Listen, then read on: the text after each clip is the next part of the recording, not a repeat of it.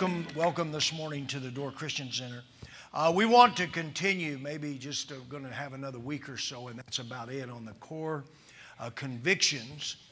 And if you've been in the class, the aim of this was to reiterate and redefine convictions that are critical to the vision and the destiny of this church and you and I. Made the statement, these flags didn't just leap on the wall.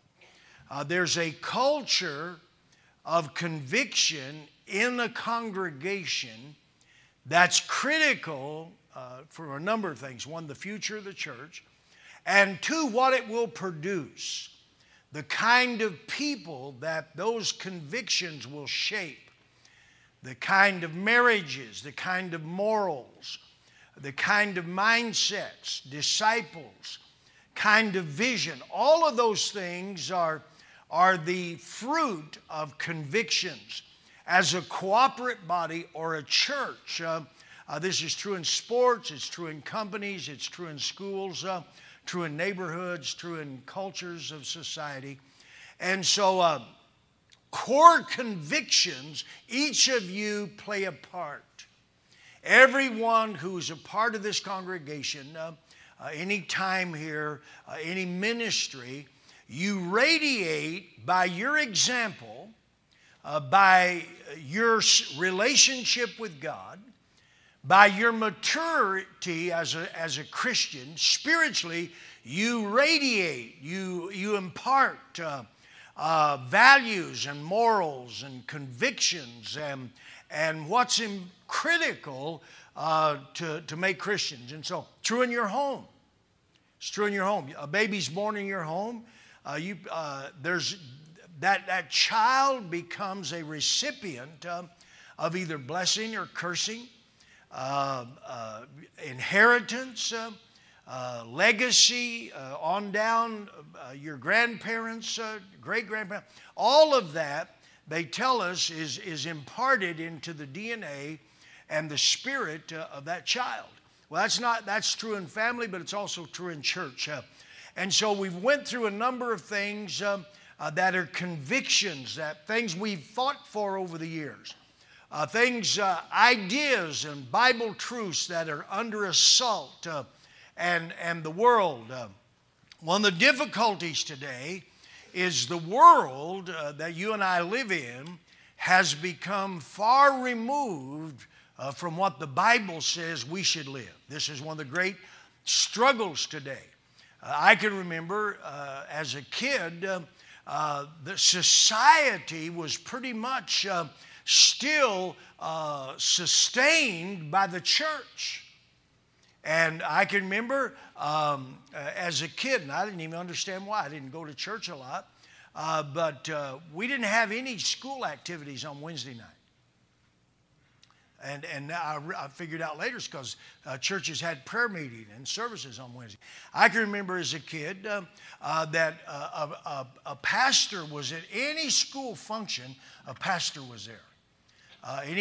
They would pray, they would speak at any kind of services and etc. I can remember that vividly. Someone just told me, I think it's my wife told me, Target, they've come out, they're not going to sell Bibles at all. They're not going to sell any Bibles or anything religious. I encourage you, ban them. Don't give them your money. Wicked to the bone. And they just keep moving down that road. And there was some other statements they'd made. But anyway, I can remember when society in America was very much influenced by the morals of the church and the Bible and God. But today, that's not true. Today, perversion, wickedness, ungodliness, lying, deception has flooded our society. And not just flooded it, but applauded it and exalted it. And the Bible talks about that. And so you're in a battle. We're in a battle to maintain, and the church in many cases has embraced it or compromised with it or refused to stand against it. And so we have convictions here. I've fought, this congregation has fought, the leaders, those been here, we have fought over the years to maintain these convictions. And we talked about church discipline, judging sin. We've talked about altar calls, preaching. We love preaching. We love the altar, outreach, evangelism, vision, missions, redemption, a lot of different dynamics. And so we kind of concluded, last week we had testimonies at the conference, but before that, we kind of concluded with we have a vision, and everything in life is linked to your mission. Your vision, this corporations, this is sports, this is what are you pursuing? What are you giving yourself to? And we talked about the vision, the heartbeat of our fellowship and this congregation is to see converts, see people saved, born again, and once they're born again, to see them begin to develop, to be discipled, begin to mature.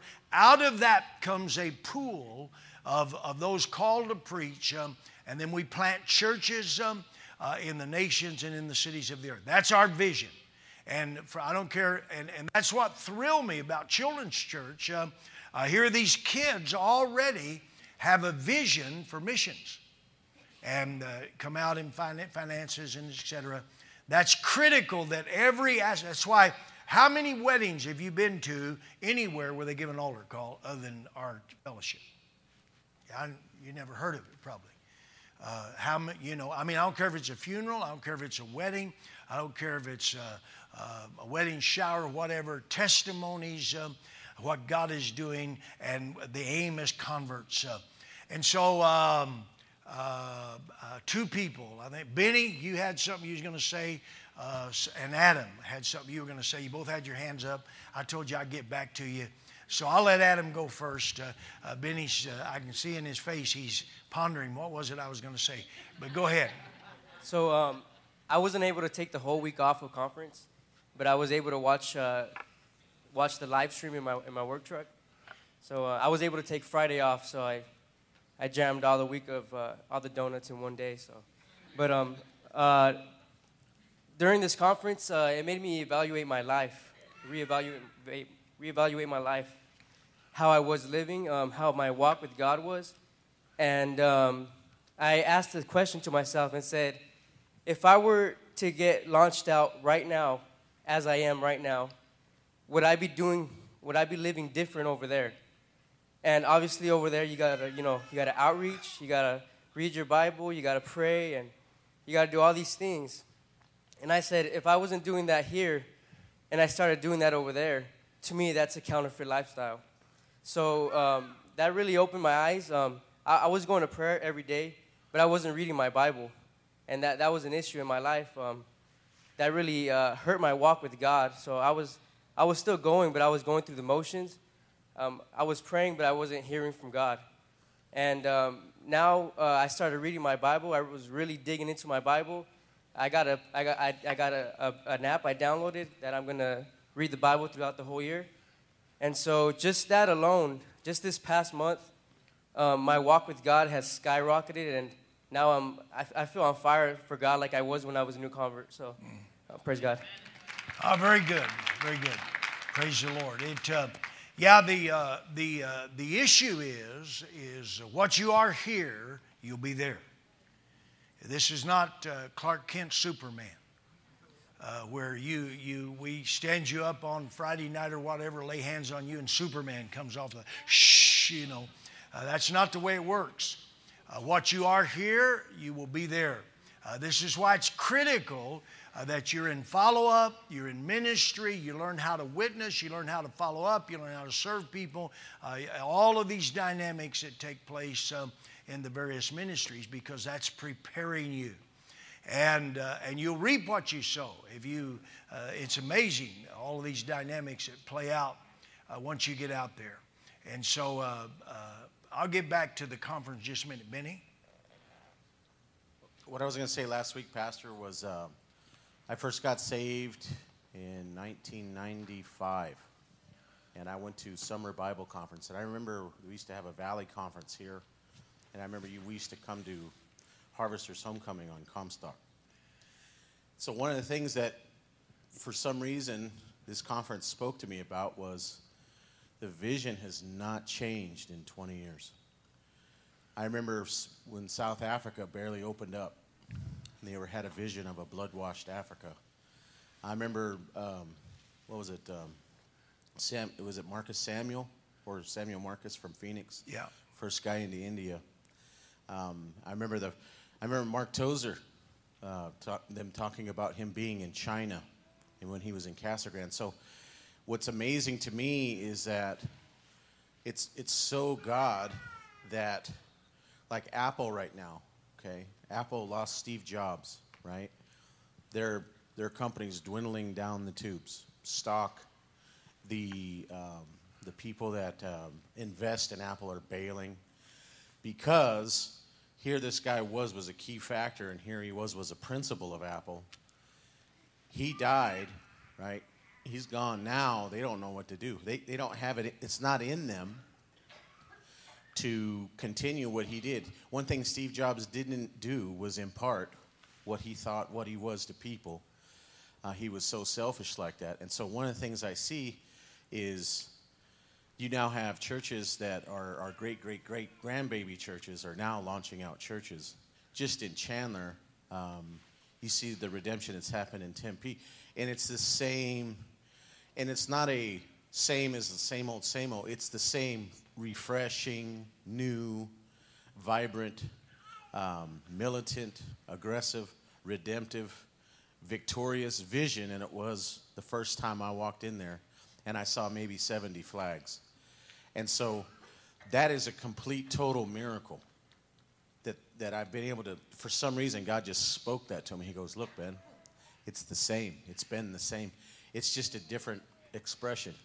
Yeah, one of the difficulties, and one of the reasons I'm doing this class, is to impart this from generation to generation. It's one of the great, I don't care what it is in life, this is one of the great moves of God. Methodist Church, Salvation Army, we could go on and on and on. And where are they today? The difficulty is to impart it from generation to generation. But I want to ask a question, to kind of trigger my. So why do we have conferences? Why do we have these Bible conferences? I think there's about 50 of them in our fellowship now, 50 or 51, almost 52 every week. But some of them are the same week. I go to Australia sometimes, and in Sydney, I'll do the first part of their conference and fly to Melbourne and do the second part, or vice versa, same week, same nation.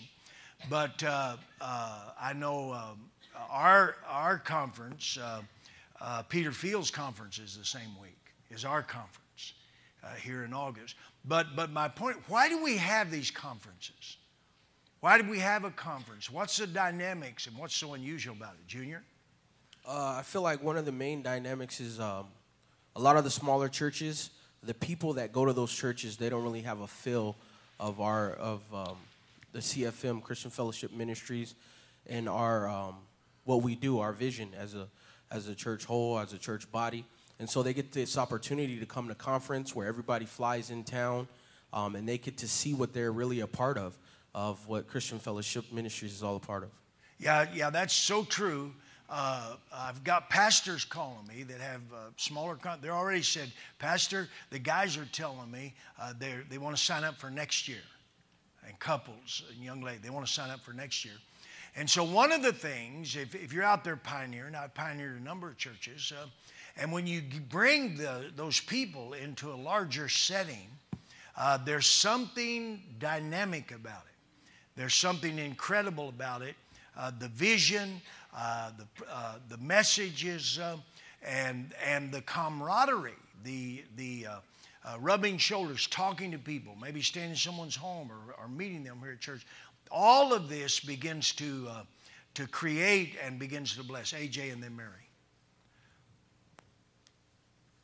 I think one of the dynamics is because a lot in the religious world, or just even in the world, all the church wants is my money. But I believe you see the investment of your finances. And I think you get to see the big picture of people that you were saved along with and how discipleship works. You see men that came in maybe as young boys or whatever, and you see the hand of God in their life. And you might be working with a convert and you can tell them, hey, he's sat in these same seats. And you have God, with the Spirit of God, that same Spirit is in you, and he can transform your life just like that. Yeah, amen.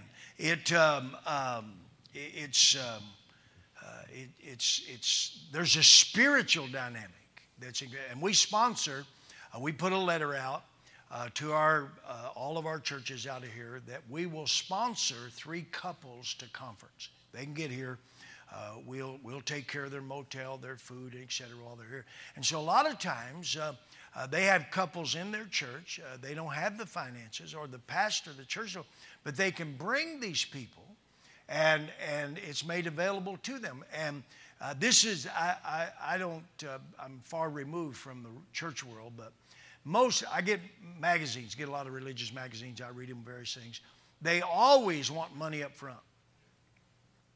You have an application, you have a fee, you have this, and then you book your own motel and all of this. And I'm not saying that's ever, but the ones in the States that I read, that's pretty much the way it is. Mary? When you were talking there just a minute ago, I couldn't help but think about family reunions. Yeah. And you know, a family reunion is more than just a getting together of people that are related, but kind of, you know, in a similar way, when you see the larger family that we're a part of, then when you go back to your own hometowns, home states, or whatever, that stays with you. And it's kind of like what you had mentioned, you know, in a sermon quite a while ago about your father instilling in you that you're a Campbell.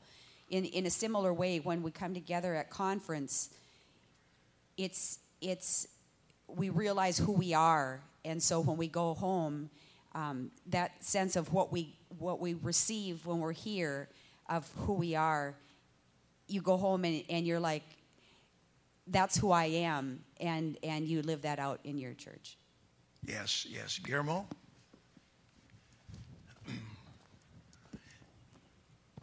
Pastor, one of the things that I noticed this last conference was that there's a spirit of unity in the conference.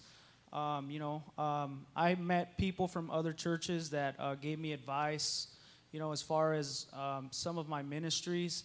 And I also think that, it puts a lot of value on new converts, because I've seen a lot of new converts that are just recently saved. And just the fact that a church would be willing to, pay for their hotel, or that people would be willing to take them into their homes, makes them feel very, very valuable. And I think that they leave with that. Yes. Amen. Pastor? It's kind of alluding to everything Pastor they're saying, but one of the things that happens is, especially if you're out in the field, is you'd be amazed how much you begin to drift away from just who we are. And you don't really sometimes recognize it until you come to a conference and you hear the preaching, and the vision is being recast. I know Pastor Mitchell said for years the vision has to constantly be recast. Otherwise, just the tendency of human nature to drift. And so when we say, why do you have conference? The question even could probably be asked, what would it look like if we didn't have a conference? Yeah.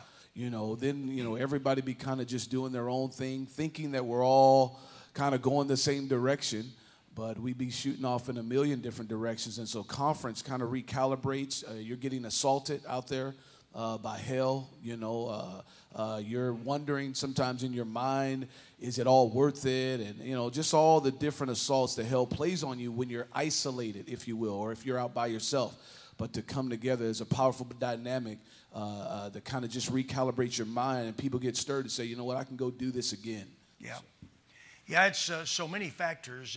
And one, you see the fruit of your labor. I mean, you see these people. I mean, you've invested massive amounts of finances into the nations and the cities and planning these churches. And here they come.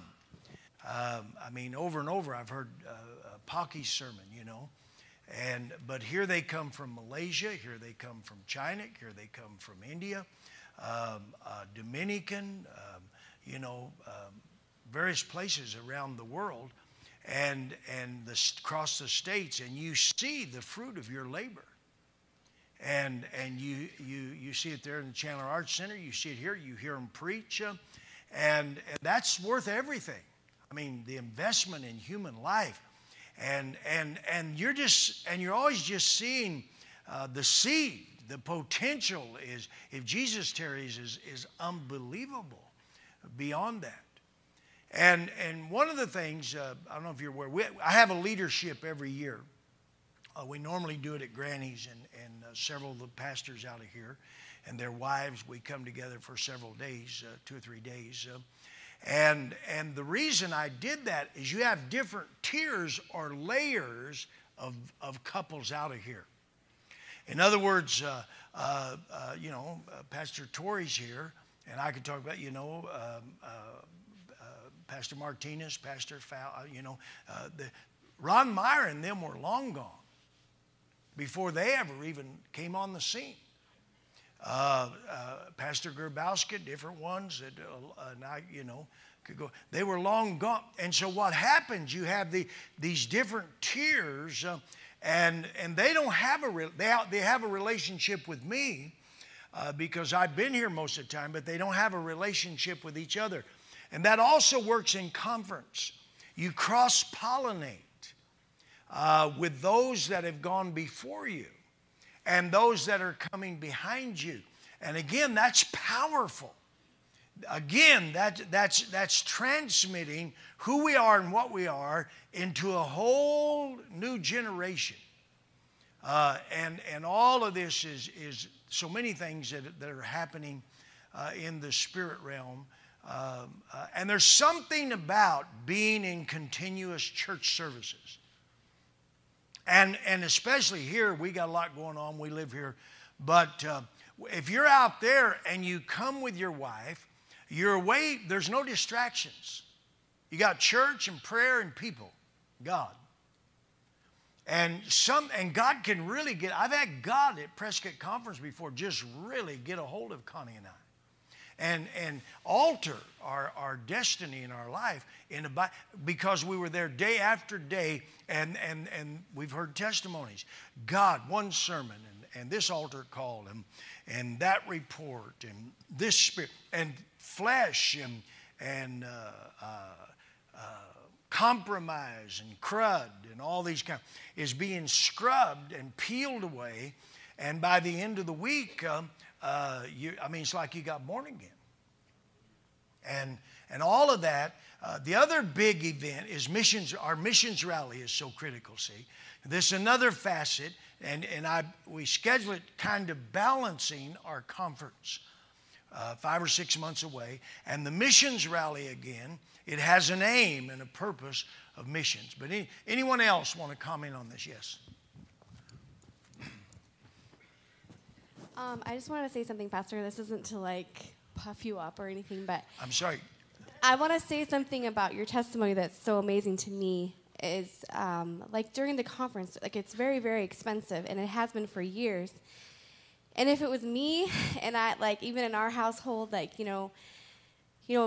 taking care of the finances and stuff, we do it together, but morally, kind of go through the finances. I would be leaking all over, and I do, with stress. And I feel like your testimony, you could be be quiet, I don't have time for you, just it going through your mind, knowing the numbers that haven't come in, need to come in. And I feel like that's such a testimony that a good man of character doesn't leak all over the place, and yet you're still there to answer. I called you one day in the early morning, you answered my call, and you just keep the same servant spirit as a pastor to oversee your sheep, and yet it's all that stress. I just feel like that's such a testimony of a good character.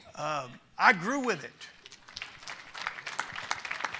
And so it's Pastor Mitchell and I laugh, and we have these colloquial. It's the difference in you and your wife having 20 children, or you marrying a woman who already had 20 children. There's a lot of difference, amen. And so I can remember when we had 1 or 2 churches. And so that's one of the factors, is you grow with it. You grow with it. And there's, and it is, there's, but when we launch these churches, we don't have this big savings account. We had a business meeting, you saw. those that you were here, we handed out the finances of the year and etc. But we do it by faith. But God has never failed. Unbelief is an assault against God who is able. He said, I am able. And it's always by faith. And God honors faith. And if you're going to grow, it's by faith. Faith is critical as a Christian if you're going to grow, as a church, as a movement. There has to be faith. Faith is substance of things hoped for, evidence of things you cannot see. And without faith, it's impossible to please God. He who comes to God must believe that He is a rewarder of those who diligently seek Him. And these were things that my family and I fought out in the early days. I went full-time in the ministry, lived in the church attic on $25 a week. They offered me supervisor of Southern Illinois in the telephone. I went, and I saw miracles. We went to Mounds, Illinois. Have you been to Mounds, Illinois? It was 1,700 people then. It's about 900 people. Poorest county in the state. It was an Assembly of God church. They said, we'll give you $100. We moved into the Sunday school room, said, we can give you $75. They didn't know how it came from that. But we lived basically by faith. But I learned powerful things. I learned God, man, God is a God of miracles. Not just in the Bible, but today. God is a God. I mean, you've heard me tell the story. I'm talking about just unbelievable stuff. Just unbelievable things happen. That at a time we were desperate. Kids getting ready to go into school. No money, nowhere to get any money. And I'm at the altar praying. And this man had a business. His daughter came up. She opened her Bible and she said, Joe, I'm sorry. My dad gave me this envelope 2 weeks ago to give it to you. And I forgot it. And she gave it to me. And God whispered to me, I know what you have need of before you even ask. There's money in there. And you've heard me tell the story. I'm in a restaurant and I'm there. I got no money. And this was in Marion. I'm pioneering a church in our fellowship. I'm sitting there. I'm kind of discouraged. And this guy come over. And you've heard this story. I won't relay it all. But he came over. And I thought he's going to get on me because I've been preaching at the high school. And we're going to go at it. And I'm saying, God, not today, please. I don't want no, just let me drink my coffee. Go home. Connie loves me. Everything will be fine. And he was on his way to New Orleans on vacation. And he said, sir, he probably ain't just, I don't remember what he called me, but anyway, I was a lot younger. He said, I'm a Christian. God spoke to my wife and I and told me, and he pulled out a wad of money like this and laid it on the table. And God whispered, he said, I can do that anytime I want to. I said, you can? Amen. Praise the Lord. I think I'll take some hash browns and eggs and bacon later for the coffee. Amen. But those things, see, and you've heard me preach on this, I have these reference points of God in memory. They're these reference points. I gave away a car years ago. God, I'm praying for this couple in our church. I said, God, they need a car. They got no car. The guy can't get to work. God said, give me your car. And I went to Connie, and Connie said, honey, if it's God, you better do it. We didn't have no other car. That was our car. I've had so many automobiles. Bill Moorhead, he's sitting here somewhere. I saw him earlier, but he's in the back. Okay. And so his nephew, I guess, son-in-law, whatever, unending. I go to Malaysia, Hong Sing, Chinese. They give, I mean, when it comes to money, and he didn't even know me. He said, take this car and just drive as long as you want. I mean, I've had unending cars given to me. It's embarrassing. I'm serious. I mean, unending things happen, just on and on and on and on and on. And God said, give, shall be given to you. Good measure, pressed down, shaken together. I'll give back to you the same measure.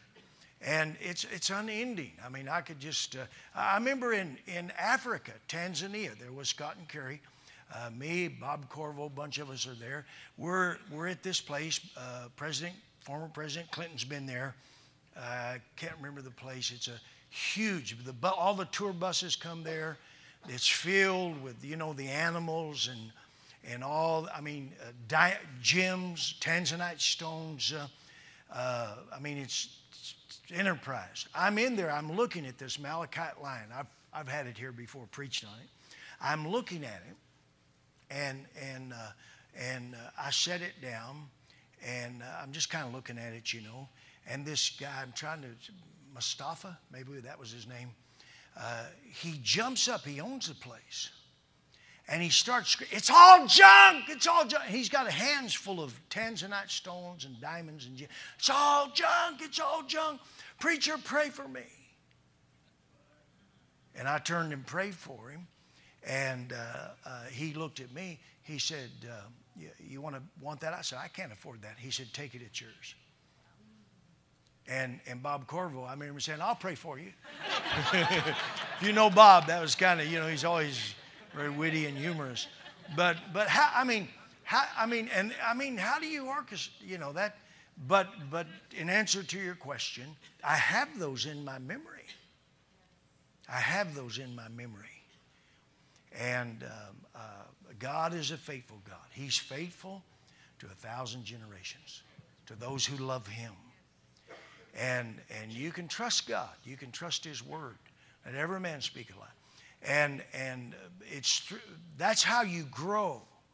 See, faith forces you to grow. That's that faith.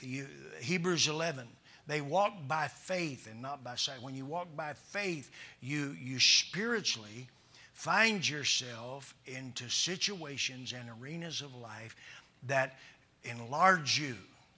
And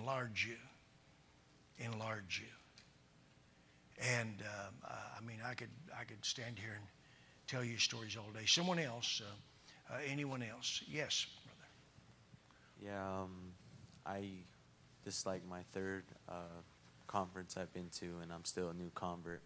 And I remember going to Prescott with Pastor Artie's church, and we usually set up the tents with Morales and all the other Chinley boys that, you know, we get sent over there to do tent setup. And I've been to the Gallup conference, and the whole dynamic of conference from 3 different perspectives is like a readjustment. It's a reteaching. It's like a homecoming, like AJ and Sister Mary were saying, and Pastor Tori was saying. It's like a resharpening, a refocus from those attacks, those assaults that you get because you can't learn, you know, too much, and you learn every day, and it's like an update from all the people that you send out, and it's like a history lesson for your church, for, you know, the growth that you see in your disciples. And the conference really gave me a new understanding of like a jet fuel. It really shifted me, because we always get in that mode where we're in the motions, we're automatic transmission, and it really made me go to manual transmission. And I started reading from my Bible for lunch break, like feeding, because I'm so hungry. I do labor and I do cleanup, so I was just feeding off the word, and I was more filled and more satisfied, more energized with feeding off the word on my Bible. And I attended my first new converts class. I outreached in a long time. I haven't outreached in a long time. And it's just like a history lesson. It's like a finals exam of everything you've done in that year. And it's just like a whole nother teaching, a new lesson. And it's like you're turning the chapter in your book, and you're getting ready to write your new chapter. And it's really fulfilling, because, man, before I don't ever want to go back to what I was before. And it's just like I emptied out all the old music I used to listen to, and just replacing my radio station with, you know, my sister. She always listens to the air, and now that's all I just really fill myself with, is just the word, the spirit. And it's really fulfilling, and just to maintain it is the hard part. But what the hardest things are is it has the most reward in it, and I realize that. Yep. Amen. And you know what's interesting? You could go to India. I'll be there. Pocky will be having a conference. Not nearly this large, but the same spirit. Same spirit as you feel. That's what's so wonderful. I go places, I'll be in the Philippines in their conference there. You guys are going over on the, I'll be there and stay for the conference. And I don't even know what they're saying. And I feel it. You can feel the Spirit of God and the conviction. Don't have a clue what they're saying, and et cetera. Benny, and then do you have your hand up, Robert? Go ahead, let Benny and then. So I have a question for you, Pastor. I've been reading the book of Acts again, and it's funny is that there was 120 in the upper room. There was 12, then there was 120 in the upper room, I think. I think it was 120. Yep, With the 120. news and the conditions of our country, our world, and our generation, it's 2,000 years since Jesus walked. It's 2,000 years since the upper room revival. It's 2,000 years in the history of the church. Do you think God will give us another 2,000 years? Because I look around and I see more than 120 just in this room. I see 1,500 or 1,200 at the conference. I see 2,000 in Prescott. And like you said, if you do the math, 50 times, say maybe 1,000 people, that's 50,000. Do you think God will give us another 2,000 years? I have no clue. I read a lot. I wake up early and read a lot. But I'm reading a number of books. I'm reading this book. Richard Ruby mentioned it.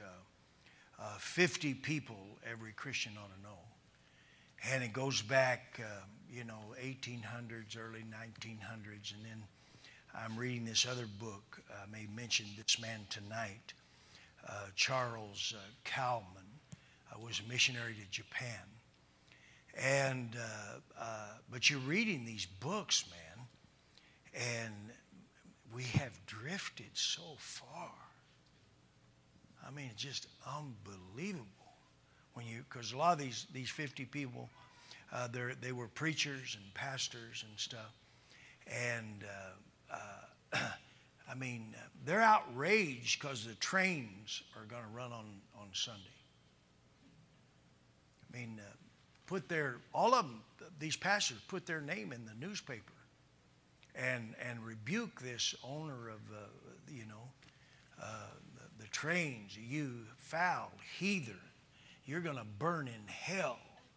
How dare you? I mean, just live it. And I mean, it's just you read some of the stuff and their morals, their just praying and the great revivals. They'd have these this one missionary to Japan, and I'd never heard of the guy until I'm reading this book. Had church every night for 10 years.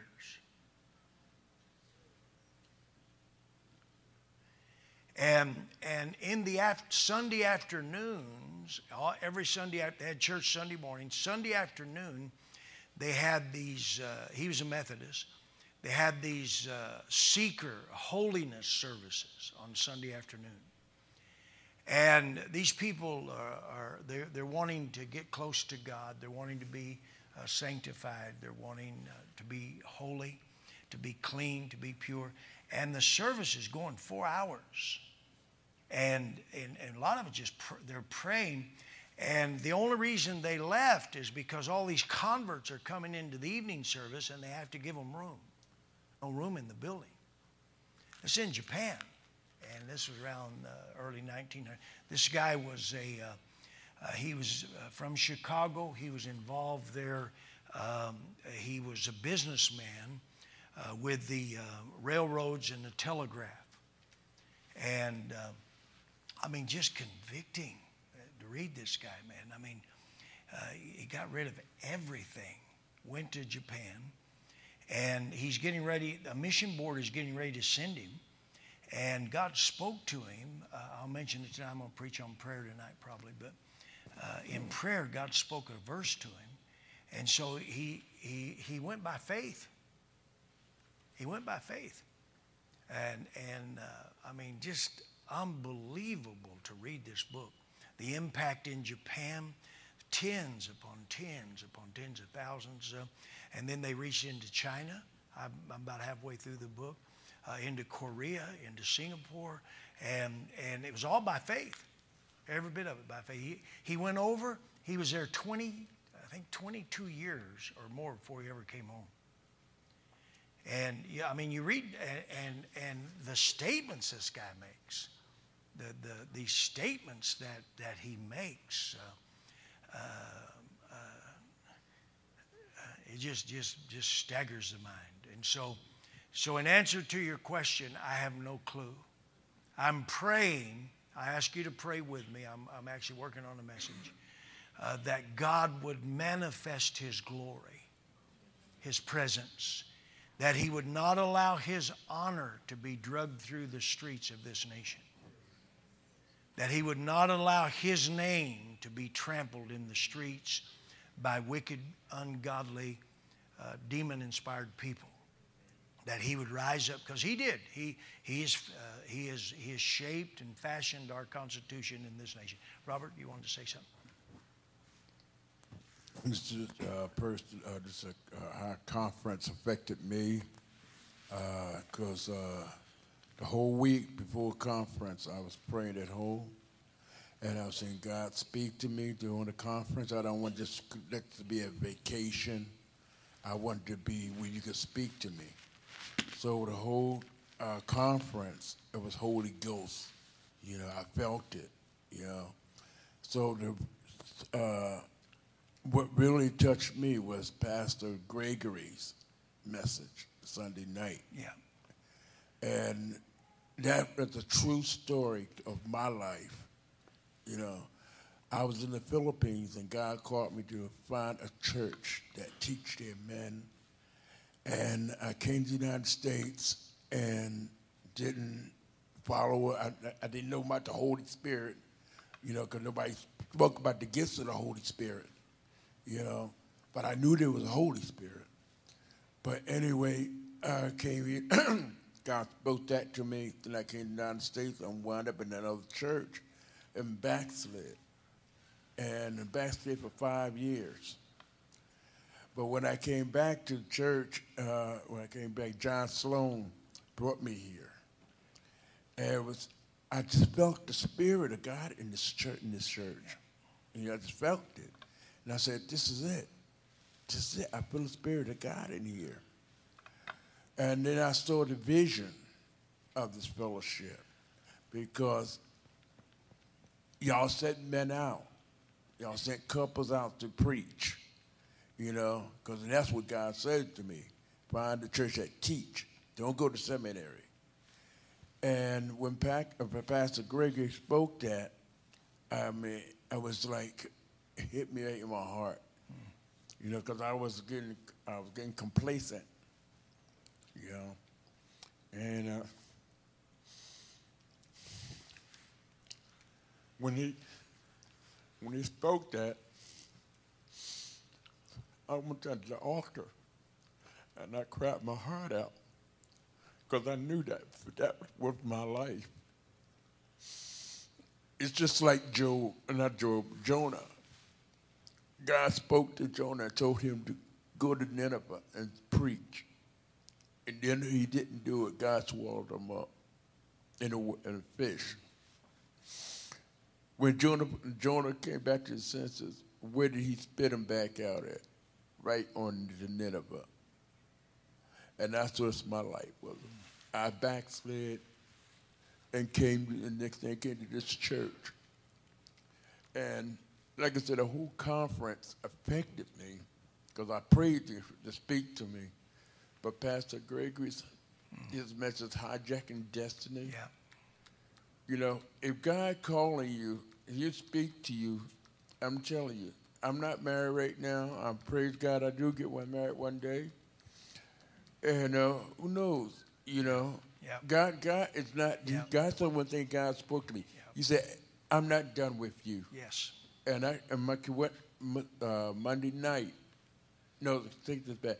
My neighbor, when I went right after that, I wasn't witnessing or anything before that. But then this neighbor of mine, I took him to his grandmother one day. He noticed me, and I started witnessing to him.